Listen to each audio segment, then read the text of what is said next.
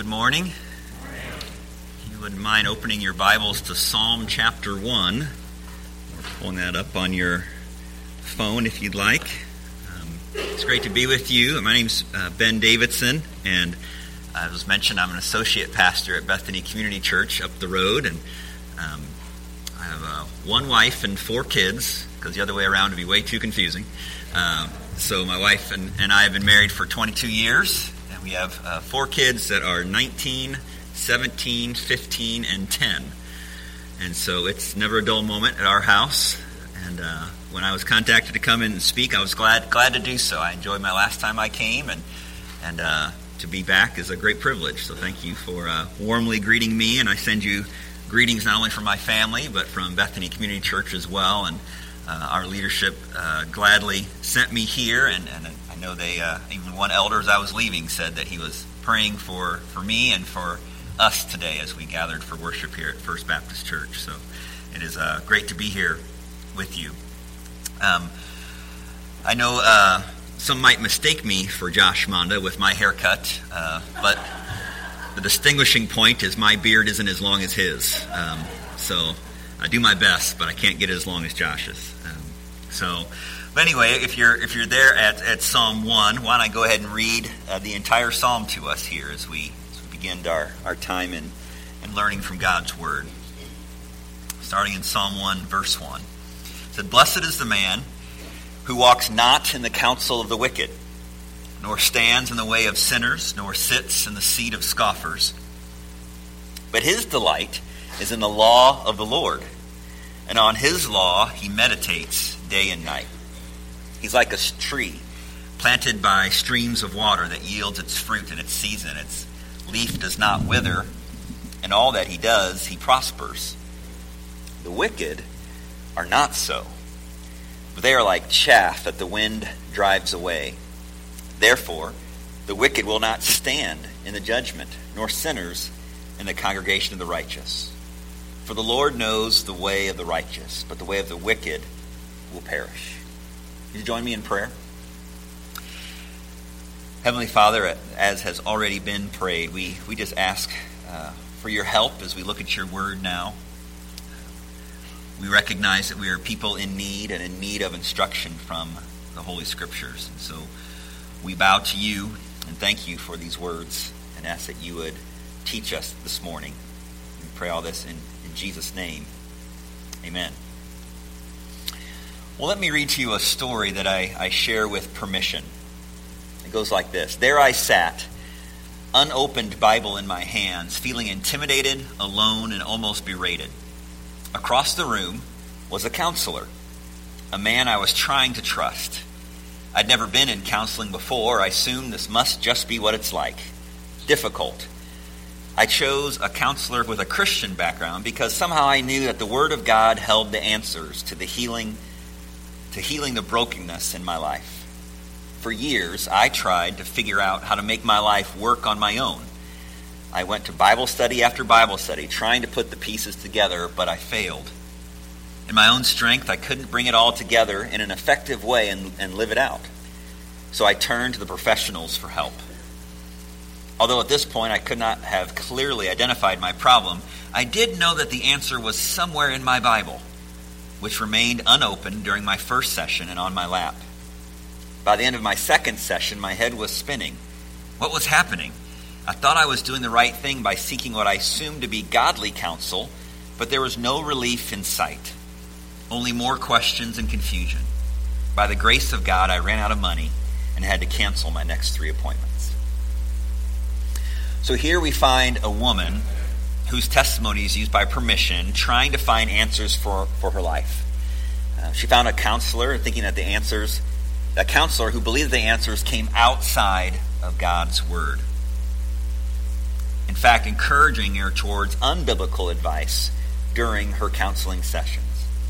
This counselor believed that he had superior answers to the Scripture. This kind of feeds our flesh a little bit. It feeds our pride, maybe, a little bit, that we like to think that we know more. We like to think we know more than God. Our flesh tells us to delight in this, to delight in things that we come up with that are altogether separate from God's word. So my main point for this morning, based in Psalm 1, is this. The Scripture provides the believer with life-giving counsel and joy. The Scripture provides the believer with life-giving counsel and joy. And when I say believer here, always when there's a gathering of people, I always like to spell out what that means to be a believer. It just means 4 simple words. God, man, Jesus, response. There is a God who is holy and just and has to punish sin. Man is a sinner and justly deserves to have a death penalty on their life. But Jesus came to pay that penalty for us so that we don't have to pay that death penalty ourselves. And we can respond in faith and repentance and respond to that free gift he gives us, that penalty to be paid, and have a relationship with him today and be assured of our place in heaven. And the Scripture has been given to those of us who would say, yes, that's true of me. I am a believer in Jesus Christ. And it gives us counsel and joy. So this morning we'll be looking at a psalm. Now for some of you, you know that psalm is poetry. And when you hear the word poetry, I've lost you already. I don't know if many of us spend a lot of time reading books of poetry. But let me keep you with me here for a minute, because if you take up all the poetry in all of the Bible, it's equal to the length of the New Testament. Did you know that? The Bible is filled with poetry. If I still haven't won you over, maybe I can relate to you in this way. The other day I was driving along and I was surfing the radio dial and I found myself on an 80s station. Now I'm a child of the 80s. I'm 43 years old. And as these songs began to play, I knew song after song after song. Now don't judge me there, okay? They weren't all Christian songs, okay? I'll admit, they weren't all Christian songs, but maybe you recognize I've just called to say I love you, or what's love got to do with it? I knew so many of those words. Why? Because songs and the poetic nature of songs have a way of making their ways into our hearts. And that's what's so great about the book of Psalms. They're written as songs that can make their ways into our hearts. It takes God's instructions and plants them deep within us. So Psalm 1 has been called the gateway to the entire book of Psalms. And so I'm excited to be teaching from it today. And the focus that this chapter brings into the entire book of Psalms is that those who want to worship God with a genuine heart must embrace God's law. So again, my main point, the Scripture provides the believer with life-giving counsel and joy. So let's look at a man here who receives this life-giving counsel and joy, the blessed man. And that's my first point. The blessed man delights. And so if you have your notes with you, that's point 1.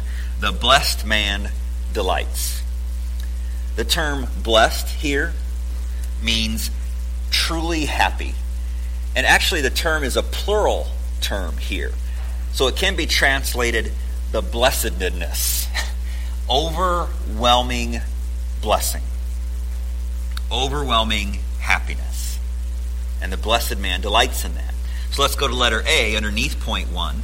Let's talk about what the blessed man doesn't do. So what he doesn't do in letter A under point 1. The blessed man doesn't guide his life based on instruction from those that reject Christ or think Christ is not enough. So let's look back at verse 1 if you still have your Bible open or your app open there. Verse 1 says, "Blessed is the man who," 3 things here, "walks not in the counsel of the wicked, nor stands in the way of sinners, nor sits in the seat of scoffers." Now, there's 2 ways people have interpreted this first verse. The first one is that this is a progression that you see. He walks, then he stands, then he sits. The second way people have interpreted this passage is that those are just all parallels one of the other. They all mean the same thing. It's just 3 ways of saying the same thing. So let's walk through both of these interpretations, and I'll be honest with you, I'm okay with either one. and we can see where you want to land on your interpretation here. So first, the progression of walking, standing, and then sitting. It says, walk not in the counsel of the wicked. There is a counsel to take from the wicked, right? But is it good or bad? It's bad, right? That's not a good counsel to take. In this context, who are the wicked that the psalmist is writing about? Well, it's those who are outside of Israel. It's those who are outside of the covenant of God. It could also mean those who are within Israel, who are making poor choices. But time and again, we see examples of Israel taking counsel from outside sources and it not going well. Let me give you an example from Judges 2, verses 11 through 15. It says, and the people of Israel did what was evil in the sight of the Lord and served the Baals, and they abandoned the Lord, the God of their fathers, who had brought them out of the land of Egypt. They went after other gods and from among the gods of other peoples who were around them and bowed down to them. It says later in verse 15, when they marched out, the Israelites, the hand of God was against them for harm, as the Lord had warned, as the Lord had sworn to them, and they were in terrible distress. So you see here the people of Israel taking counsel from the wicked and it not going well. So first is that walking not in the counsel of the wicked is what the blessed man does not do. Secondly, he doesn't stand in the way of sinners. He doesn't stand in the way of sinners. He knows that if he begins to walk, he'll be tempted to slow down and stand and take in more of this counsel of the wicked. The blessed man won't tolerate this. Now, standing in the way doesn't mean that he stands in the way of the wrong counsel, like trying to block it. It means that he gets into the stream of that wicked counsel and takes it in more and more. Well, as he begins to slow down from his walk, he gets into the stream and stands, and then it says in Psalm 1, he sits. He sits in the seat of scoffers. People that mock God. He entertains spending time sitting with those who make a mockery of God.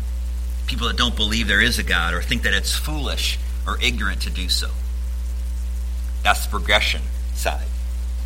The other interpretation, these are all synonyms of each other. They're all just kind of a parallelism of each line. And you see that all throughout the book of Psalms. In fact, in Psalms 2:4, it says, the one enthroned in heaven laughs, the Lord scoffs at them. Same meaning, just giving another view of it. You see it in Psalm chapter 3, verse 1. O Lord, how many are my foes? Many are rising against me.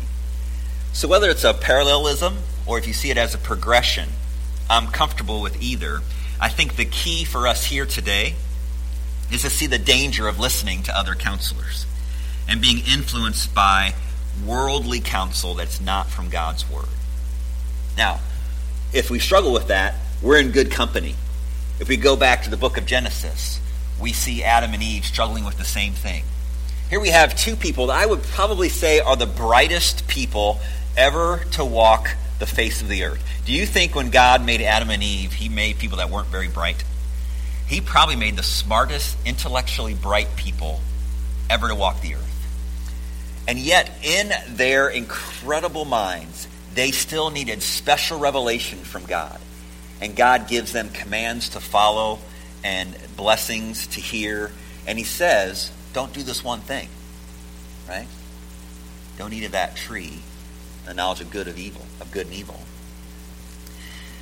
And they start to hear wicked counsel. In Genesis 3, Satan says,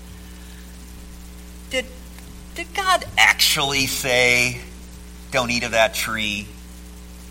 And began to put seeds of doubt in Adam and Eve's minds of that clear counsel straight from God's mouth. And they bought into that worldly counsel, and they ate of that fruit. If we bring this to today, the wicked are those who are not believers, and we can sometimes take in some of that counsel that's not from God's mouth. You can think we have two choices to make. in this direction is counsel from God's word that we know leads us to delight and to joy. Or we can go this direction and take counsel from the word and walk in the counsel of the wicked and start to stand with the wicked and then sit in the seat of a scoffer.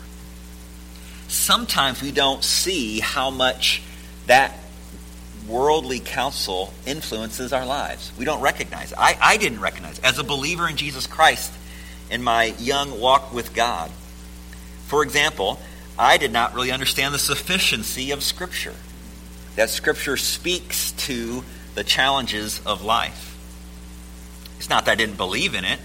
I just never heard. I had this pull I had Christian, godly counsel coming into my life, and also had worldly counsel saying, that's not enough. The Bible's not enough.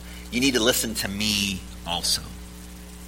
And then as I heard about this idea of the Bible having answers, Scripture began to come to life to me more. A very familiar scripture to many of you is 2 Timothy 3:16 and 17. I'll read it. All Scripture is breathed out by God and profitable for teaching, for reproof, for correction, and for training in righteousness, that the man of God may be competent, equipped for every good work. Now, sometimes when I read this to my kids, I end that passage differently. I say, so that the man of God may be competent, equipped for some good works. That the man of God may be competent, equipped for most, but not all, good works. No, what's Paul write to Timothy here? For every good work. Every. What does every mean in the Greek here? You know what it means? Every. It means every. It means every good work. And so we see here that God is saying that his word that's breathed out by him is profitable and competent and equipping us for every good work. It is reliable. Well, I have an elementary education degree from Illinois State University. I had a professor there that was held in high esteem in the literary portion of our campus. And he had insights that he liked to give from his life and into spiritual things. He was a devout atheist and a reader of Friedrich Nietzsche. And student after student would tell of his impact on their lives for good. How his counsel helped shape their thinking and their decisions and their very lives. Now, I don't say this with any pride in my heart, but the Bible describes him as foolish. The Bible describes him as futile and caught by the Lord. 1 Corinthians 3 is where I get that from. It says, let no one deceive himself. If anyone among you thinks he is wise in this age, let him become a fool that he may become wise. For the wisdom of this world is folly with God. For it is written, he catches the wise in their craftiness. And again, the Lord knows the thoughts of the wise, that they are futile. One pastor said this, the blessed man is not to walk in the drumbeats contrary to God's word. He does not become accustomed to the philosophies of continually walking by, standing with, and sitting among. So I needed to resist the temptation as a college student to not walk, stand, and sit with the mockers. Psalm 1 holds forth the blessedness of godliness, encouraging the godly to pursue the way of God over and against the way of the world, says the Expositor's Bible Commentary. The blessed man delights in what he doesn't do. Now let me go to point 1, letter B. He also delights because of what he does. That's the next blank. He delights because of what he does.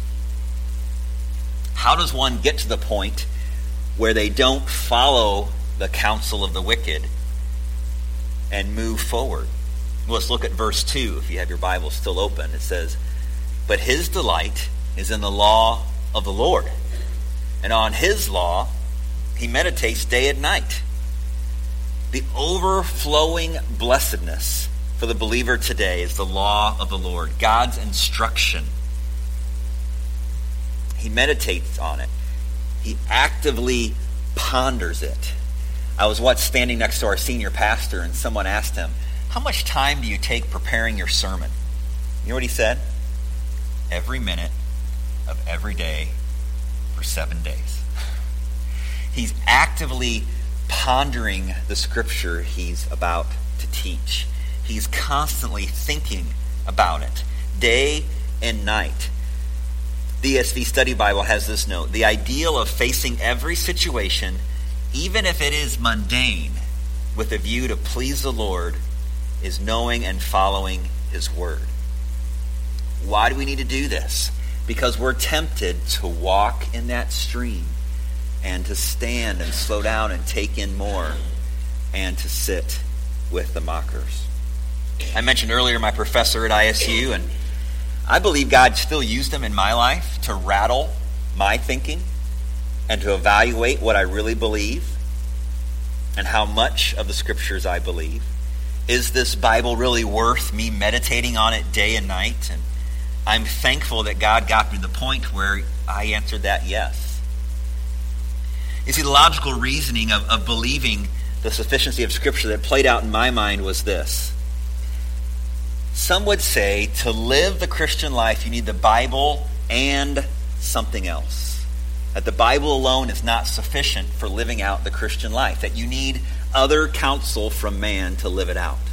Now, please don't hear me say that we disregard medical advice or anything of that nature, okay? But when it comes to even pursuing medical advice, the Scripture speaks to that it's wise to do so in James, in the end of the book of James. So I began to think through, okay, if some say it's the Bible and this, but others say it's the Bible and that, does it seem logical that God would keep us guessing here? Well, what's the Bible and what for you, and it's that for you, and how do I know who's right and who's wrong? God took me to Romans 8:32, and it says, "He who did not spare his own son, but gave him up for us all, how will he not also with him graciously give us all things?" Some things? Every once in a while he'll give us something. No, he graciously gives us all things. And so if the God of Jesus, who sent his son to pay the penalty for my sin and graciously lavishes on me mercy and forgiveness, would he then say to Ben Davidson, well, good luck from here. Hope it works out for you, that whole salvation thing. No, he lavishly gives me his word and says, I've given you everything you need for life and godliness. And I read passages like 2 Timothy 3:16 and 17, and it says he equips me for every good work. Every good work. So is the Bible worthy of my meditation day and night? Yes. Yes, 1,000 times yes. It's worthy of my meditation. Recently I came across a quote from John Piper. I'm sure Pastor Josh quotes John Piper every once in a while here. Dr. Piper said this: "The legacy I want to leave as I leave this earth, the legacy I want to leave is utter devotion to the particularities of all of the Bible. I want to be known as a man of the book." Well, the blessed man, what else does he do? Look at verse 3 with me for a moment. He's like a tree planted by streams of water that yields its fruit in its season, and its leaf does not wither. In all that he does, he prospers. Because he does not do the things mentioned previously in verse 1, he takes wiser counsel in the commandments of God's word. He's taken it in. He's meditated on it day and night. It permeates all that he is. If you bump into him, Scripture oozes out onto you because he's so permeated with God's word. Because he does not do the thing we have previously looked at, he delights in God's instruction, and he's described as a tree. Now, it's interesting use here of describing him like a tree planted by streams of water. You can imagine in the arid regions of the Middle East, you can understand that a flourishing tree would be a great simile here for the blessed man. You'll notice he's not just a wild tree, or as my dad would say, a junk tree that just haphazardly comes up. This is a tree intentionally planted by streams of water, cultivated. If one river should fail, there's still abundance there for the tree. It yields its fruit in its season. The blessed man yields good fruit in season at the right times. Charles Spurgeon says this man brings forth patience in the time of suffering, faith in the day of trial, and holy joy in the hour of prosperity. He is ready. He yields fruit. Have you ever said this of someone who's experiencing trial or suffering? I hope I could respond in the way they respond to suffering. I just don't know. If I went through what he or she is going through, I don't know if I could respond as well as them. Wow, they're an amazing Christian. I'm going to put them up on this pedestal because that's a Christian, and I don't know if lowly me could respond that way that they are. You ever had that thought? I know I have. What that person has tapped into is not only available for them, it's available to all of us as we meditate on God's word day and night, and we experience extreme suffering and hardship. We can still find joy. We can still find joy. Because our greatest problem as believers is taken care of. My fate is sealed. I know that I have a place in heaven. And my worst problem, worse than anything I can suffer from, my worst problem was I was separated from God for eternity. And I was going to spend time in hell for eternity. And Jesus came and paid it all. And when we all get to heaven, what a day of rejoicing that will be when we all see Jesus. We'll sing and shout the victory, won't we? So we can respond to suffering just like that person that we tend to put on the pedestal. It goes on in verse 3 to say that the leaf on this tree does not wither. The deeds of this man are not fleeting. They last. Not only does this fruit last, but the leaves last as well. And he prospers. The fruit that this man produces is not for himself, but for others. The prospering here is not the prospering of himself or gaining money or wealth or anything like that. His life blesses others, and he prospers others. Now, in the front of my Bible, I have a list of those people. A list of those people that have prospered me because of their passion for God and his word. And these men have this one thing in common. These men delight in God's word. And so there's a name there, Kent Cloder, who I know, and whenever I'm talking with Kent, if he takes his glasses off and puts them down on his desk, he's about to say something great. And so I listen when Kent takes off his glasses and looks to God's word to counsel me. My father-in-law, Denny Landwehr, when he says, "Let me ask you something," he has something he wants to share from God's word. My friend Kevin Martin, when his voice gets so low you can barely hear it, he's instructing me from God's word. My friend Daniel Bennett, when he starts this question, "What do you think is," he's about to ask me a question about the Bible and encourage me to think rightly about it. When my friend Mike Chambers says, "Got time for a quick question?" it means he wants to talk to me about God's word. This list is longer than just these 5 names. And there will be more names, I'm sure. But these are men that, among many other men and women at my church, whose leaves do not wither, who yield fruit and prosper me and others. What does it look like to have the Bible be your delight? To make the Bible your thing? To be like the tree? Well, I asked some Christian friends these 2 questions in an email and asked them to respond to me. Here were the 2 questions I asked them. I said, what makes God's word delightful to you?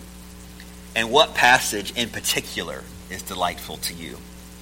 And here's some of the responses I got from my friend Craig. He said, I often struggle with keeping an eternal perspective in life. Work draws me into all kinds of struggles of a very temporary nature. I delight in having God's word bring his amazing character and purposes back into focus. As Colossians 3:1 says, since then you have been raised with Christ. Set your hearts on things above where Christ is, seated at the right hand of God. My friend Tony sent back this answer. He said, I delight in God's word for many reasons. One thing that God is teaching me more and more is that he is in complete control of everything and he's sovereign. It's not just the good things, but in all things, even the hard things going on in my life or the things that I don't understand why they're happening. God's word helps remind me that I can find delight in trusting him completely through everything. And passages like Psalm 56 and Proverbs 3 point me in that direction. I asked my friend Kent, who I mentioned earlier, what makes God's word delightful to you? And he said, in John 1, shows me Jesus. In Jeremiah 15, it brings rejoicing to my heart. In Proverbs 1, it shows me wisdom. In Psalm 119, it shows me companionship. In 2 Timothy 3, it gives me answers. In Psalm 46, it shows me refuge and strength. In Romans 15, it gives me endurance, encouragement, and hope. In Psalm 19, stability, clear thinking, and wisdom. In Psalm 19:7, the law of the Lord is perfect, reviving the soul. And the testimony of the Lord is sure, making wise the simple. The precepts of the Lord are right, rejoicing the heart. The commandment of the Lord is pure, enlightening the eyes, and on and on and on. These are the testimonies of people that I believe are delighting in God's word day and night. And I believe some of those people are here in this room as well. So, the title of the sermon was The Tale of Two, and I've spent most of my time talking about the first person. So, I won't go longer than Josh, I promise. But what's the second person? If it's a tale of two, who's the second person here? Well, point 2 in your notes is this: the wicked man, and he despairs. The wicked man despairs. Let's look at verse 4, back in Psalm 1. The wicked are not so, but they are like chaff that the wind drives away. Therefore the wicked will not stand in the judgment, nor sinners in the congregation of the righteous. For the Lord knows the way of the righteous, but the way of the wicked will perish. So who are the wicked here in this psalm? To the Hebrew reader, the wicked are those who chose to live outside of God's moral standards laid out by the Torah. Even those from within Israel, too, possibly.